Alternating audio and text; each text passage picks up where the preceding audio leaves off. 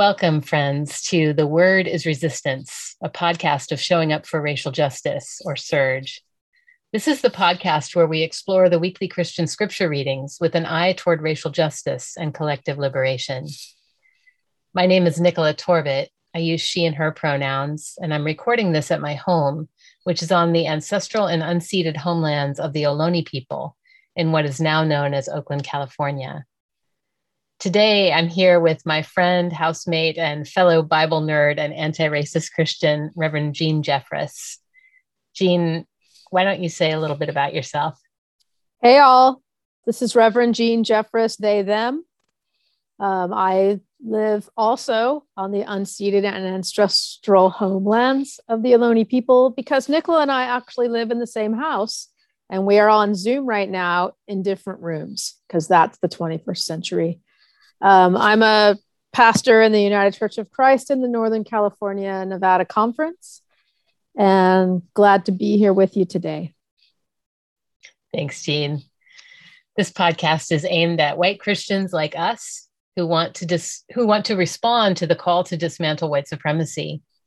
We recognize that as white Christians, we have our own particular work to do, that it is our responsibility to learn how to resist the forces of white Christian supremacy from which we've benefited and with which we are otherwise complicit.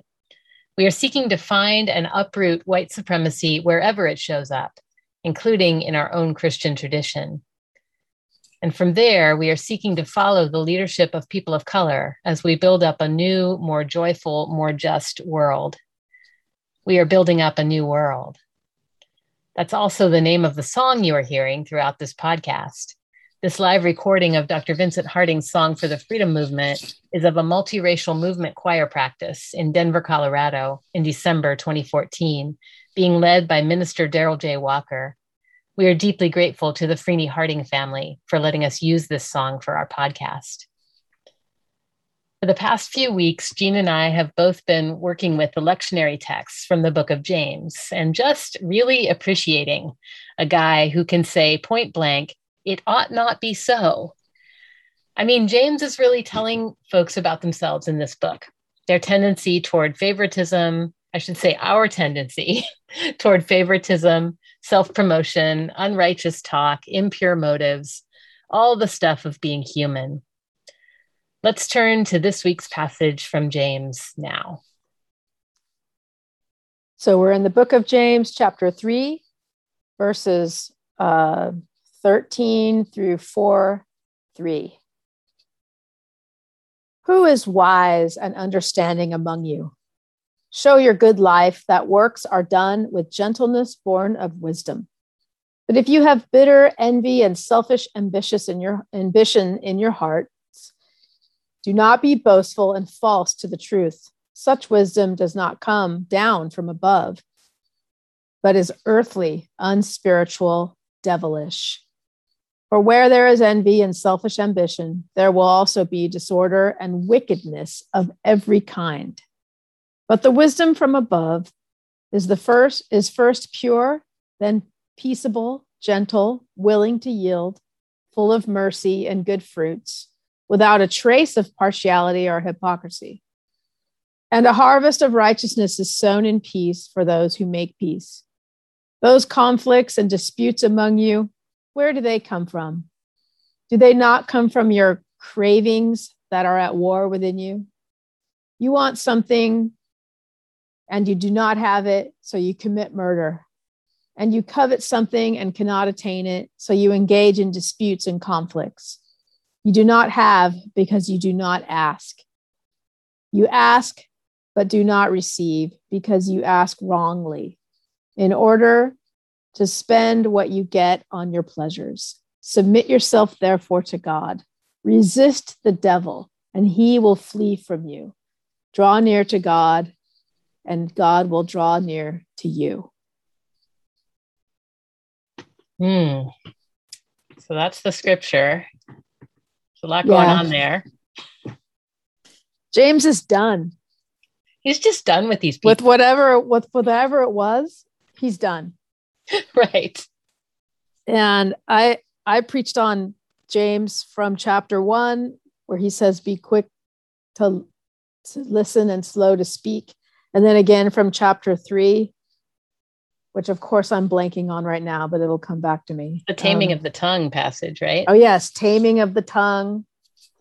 And in every instance, it's like whatever he's responding to, there was some serious shenanigans in the communities that he was writing to, and he's done with it. Mm-hmm. There's sort of because I preached also on the part from chapter 2, which is about favoritism or partiality to the rich over the poor. And in each case, I feel like there's this like holding up of a mirror, like James is saying, look at yourself, mm-hmm. Get honest with yourself. Wait, mm-hmm. You see what you're doing, Right. Yeah.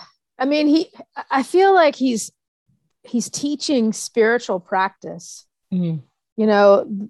Listening more than you talk is a spiritual practice. We don't do that in this world because the world is so very loud, mm-hmm. and we're afraid we're going to get talked over. Mm-hmm. And taming of the tongue. I mean, we just don't live in a tongue tamed time.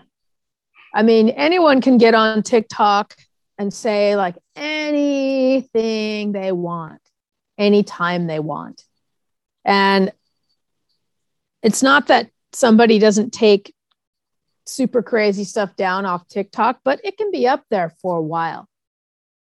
And then it's just out there like bouncing around in the universe of the internet. I mean, I said in my sermon, imagine if only the tamest tongues were allowed to talk to us about the COVID over the last 18 months. Mm. How might it be different? Mm. So he's teaching about humility. He's teaching about the spiritual practice, about surrender. Listening is a lot about surrender. Mm-hmm. And he's just saying that you guys aren't doing this. Right. It's not, and here's why, because you're tempted by this way of living that just is not in line with the Spirit. I was really struck by, you want something and do not have it, so you commit murder. Yes. Like it's very dramatic, but in a way it's the story of the colonization of this country. Yep. You want something and it's not yours, so you just slaughter. Yep. It's whiteness in a nutshell. It is. And it's colonialism in a nutshell. And it's easy for people, I think, pew dwellers, to listen to this and be like, well, I never committed murder. Right. But we live in the land of murder. You want free labor, so you commit murder to get it. You want the land. It's not land. Doesn't belong to you, so you commit murder. Yeah, it's the whole. Yep. You want access to oil, so you go to war. Yeah. Right. And we're complicit in all of this murder. Yes.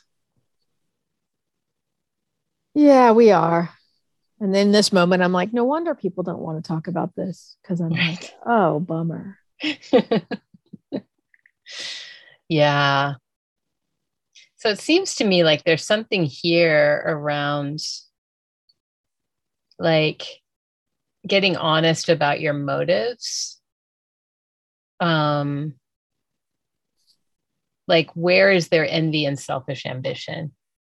Right. Even in the way that we work with other white people, I feel like that comes up, right? Like this desire to be the more woke white person. Oh, man. Or to get some kind of recognition for doing the anti-racist work. It comes up in me sometimes. And so there's something here about just like looking at our motives.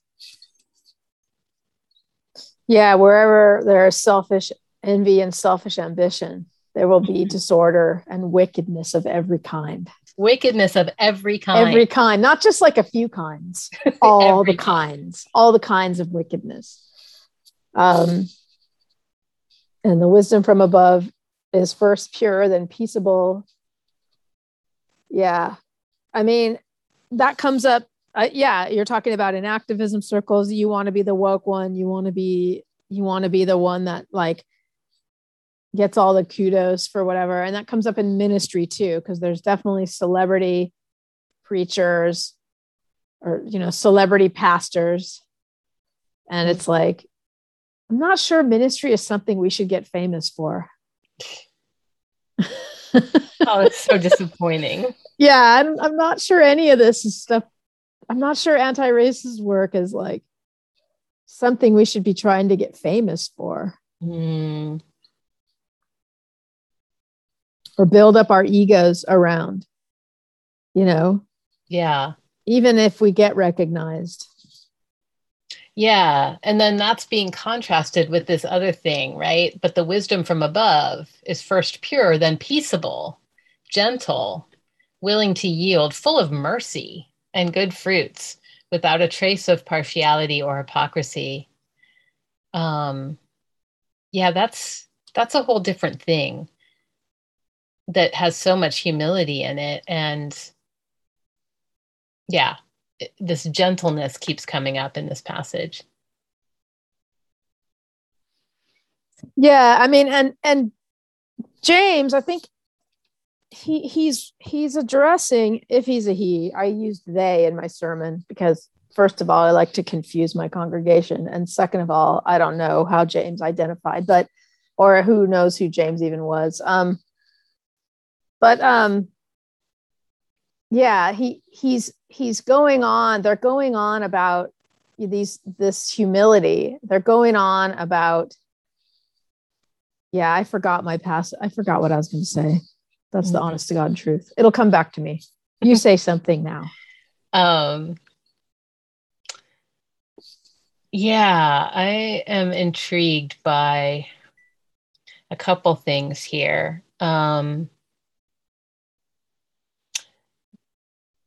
You do not have because you do not ask. You ask and do not receive because you ask wrongly in order to spend what you get on your pleasures. I'm curious about this asking wrongly thing. I don't know quite what to make of it. I wondered if you had thoughts on that. Well, I think it gets back to what you were saying about motives. What's your motives for asking? Are you asking, because you out of humility and a place of not knowing, or a place of actually wanting to learn? Or are you asking out of a place of tell me what I want to hear, or just out of a place, I don't want to say impure. What is that? I don't talk like that. Out of a just an untrue place. Untrue. Asking wrongly. Asking not because you actually want the answer. Yeah. But because you want something else. For him to then talk about spend it on your pleasures. Is he talking about material things? It's hard to know. I do know that this writer is addressing in specific leaders of the church. So church leaders, religious leaders are really on the hot seat in this. In this, in the taming of the tongue chapter that we were just in, the first thing he says is not many of you should be teachers because you'll be judged a lot more strictly. And he talks about that. So, is he addressing, it's like, who is the audience? Is it like the regular folks, or is he talking to other leaders, other teachers in the church? But I guess we don't know because the authorship is disputed. What's coming to mind about this asking wrongly is, it's about the motives, like you were saying, and it's making me think about So as you know, but our listeners may not know, I ran a nonprofit organization called Seminary of the Street for several years. It was sort of the way that I got my seminary education, but also I definitely had a desire to kind of be somebody or like be important or have that organization be important or like achieve something significant. And I feel like that really got in the way of some of the mission of the organization to serve, and to actually be a place where people could ask honest questions. And I feel like these motives can really get in the way of doing the work that God is calling. And that instead there's something in this passage about like attuning your desire with God's desire. So it's not like for my selfish advancement, but it's for whatever God is doing in the world, Yeah, I think that's right on. I think that are you asking when, because you want to be somebody, mm-hmm. or are you asking because you want to add to the community? Yeah. Are you asking to single yourself out, to looking for distinguishment among your fellows, so to speak? Or are you asking because out of a humility? But I guess I'm unclear as to what exactly the author's saying we are asking for. You're asking you do not receive. I feel like it's this envy and selfish ambition thing.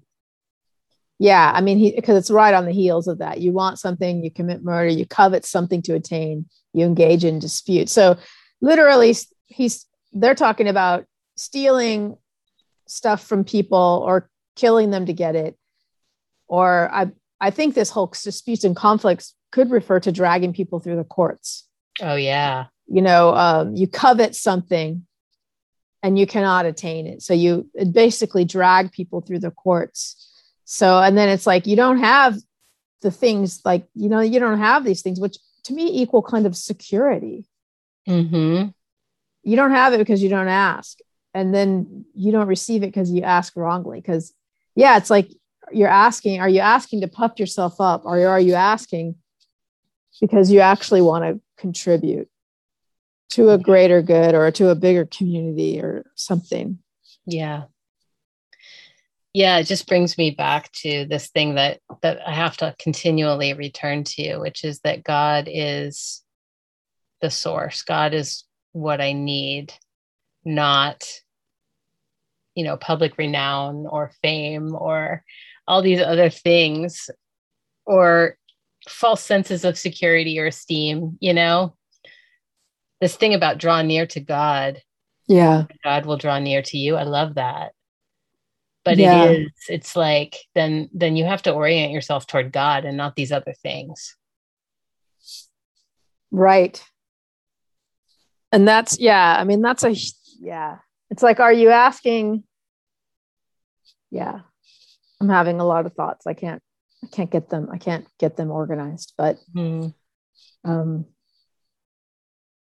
that kind of sinks it down to the bottom in a way, that just like draw, what you need is God. What you need is, it's like in recovery, you get recovery and they say to put your recovery first, because whatever else you put first, you're going to lose. You put your career first or whatever, you put prestige first, you put being puffed up first, and you're going to lose this. It doesn't mean that you're going to go off your recovery necessarily. Like for me, it would be drinking because I'm sober, but it does mean that I'm going to get miserable really fast. Like it's like from zero to miserable pretty fast these days. And what I'm always reminded of is it doesn't matter.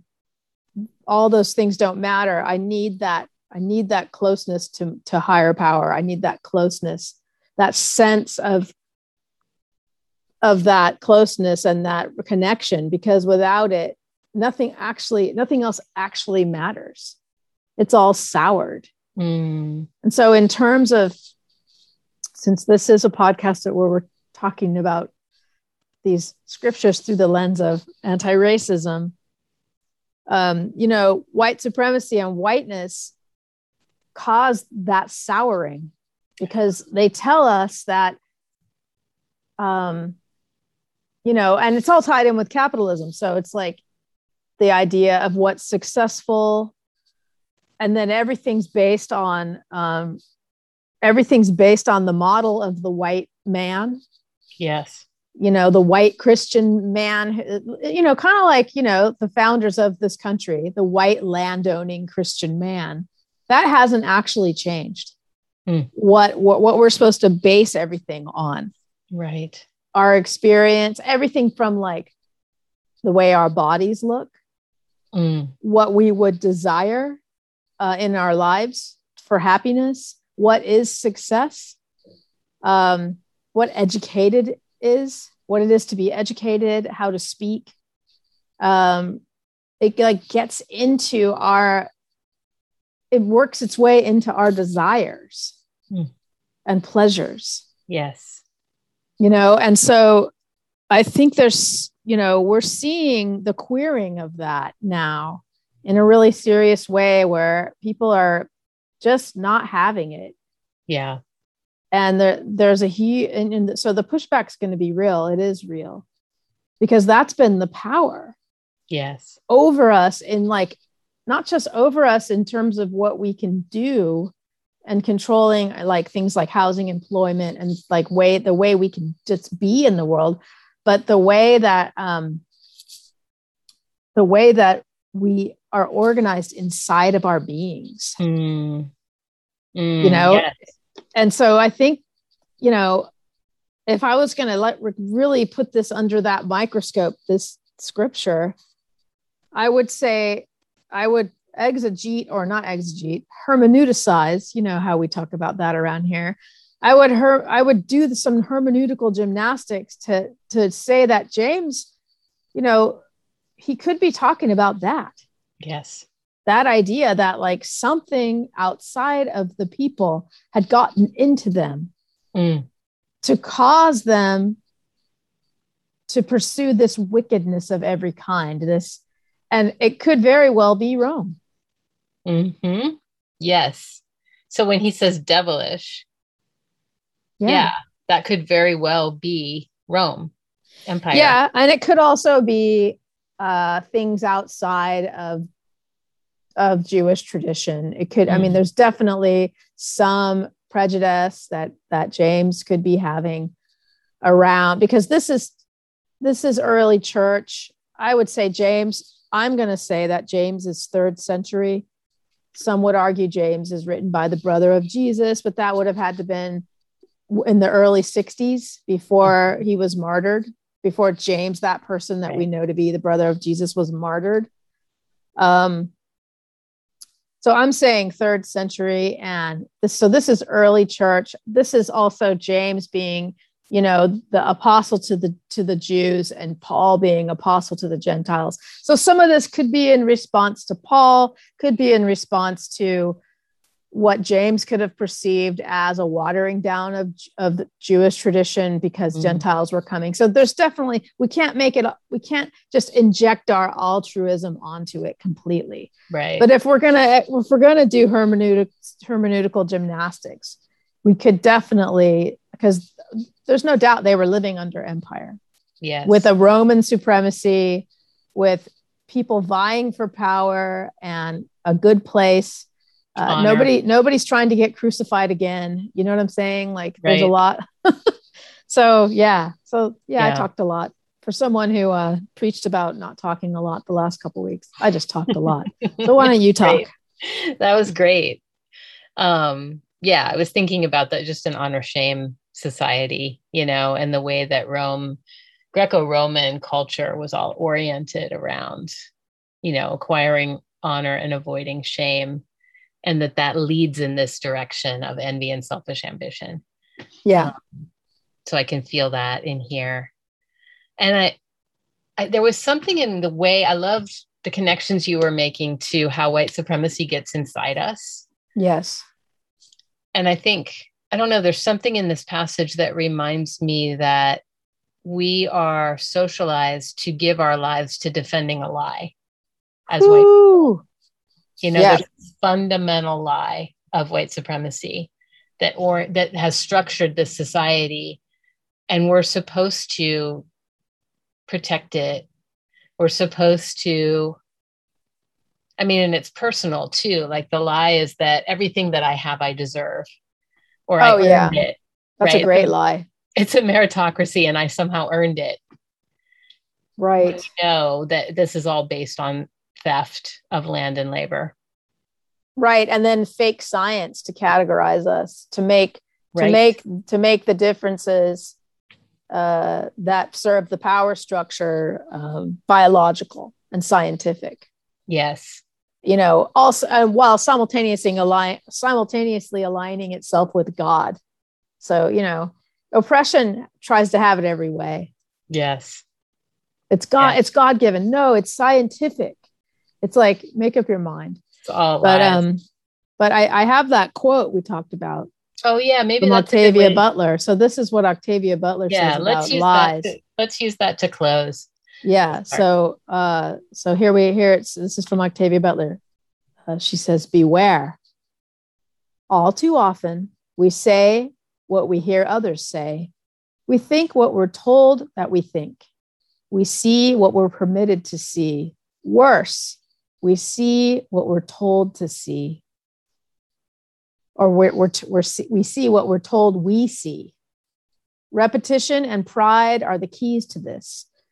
To hear and to see even an obvious lie again and again and again may be to say it almost by reflex, then to defend it because we've said it, and at last to embrace it because we've defended it, and because we cannot admit that we've embraced and defended an obvious lie. Thus, without thought, without intent, we make mere echoes of ourselves, and we say what we hear others say." Octavia E. Butler. And I will put that in the transcript. Thank you.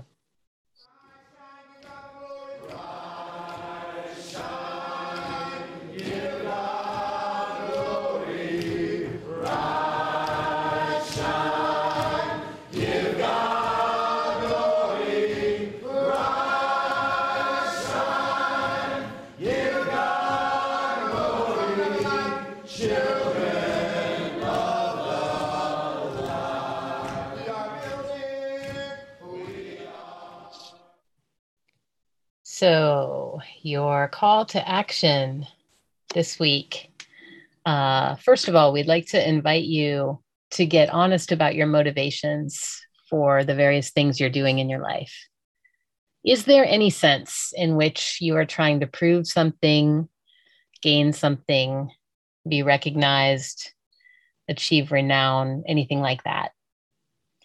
Just practice noticing and admitting when these motives come up, because they will. They're human. And they're not dangerous unless they're allowed to grow and breed in secret. That's when they're at risk of running us. And as a second call to action this week, we invite you to download the Community Safety for All Congregational Toolkit to find ways that your congregation can work to disrupt our tendency to commit murder in order to get or keep what we have, specifically by engaging with the institution of policing, which we know can be deadly to Black and brown folks and Indigenous folks. More information about the Community Toolkit and a link to download it can be found in the transcript. And that's what we've got for you this week, everyone. We'd love to hear what you think of this episode and the work we're doing here generally. What are you making of it? How are your own movement struggles unfolding? And what are you learning from those? You can interact with us on our Facebook page, look for Surge Faith, and at our podcast lives on SoundCloud. Search for The Word is Resistance. And I think we're on Spotify too. And we appreciate your feedback very much and are especially eager to hear from BIPOC folks and people who are not Christians. How are we doing? what's working and what's not. We'd love your input.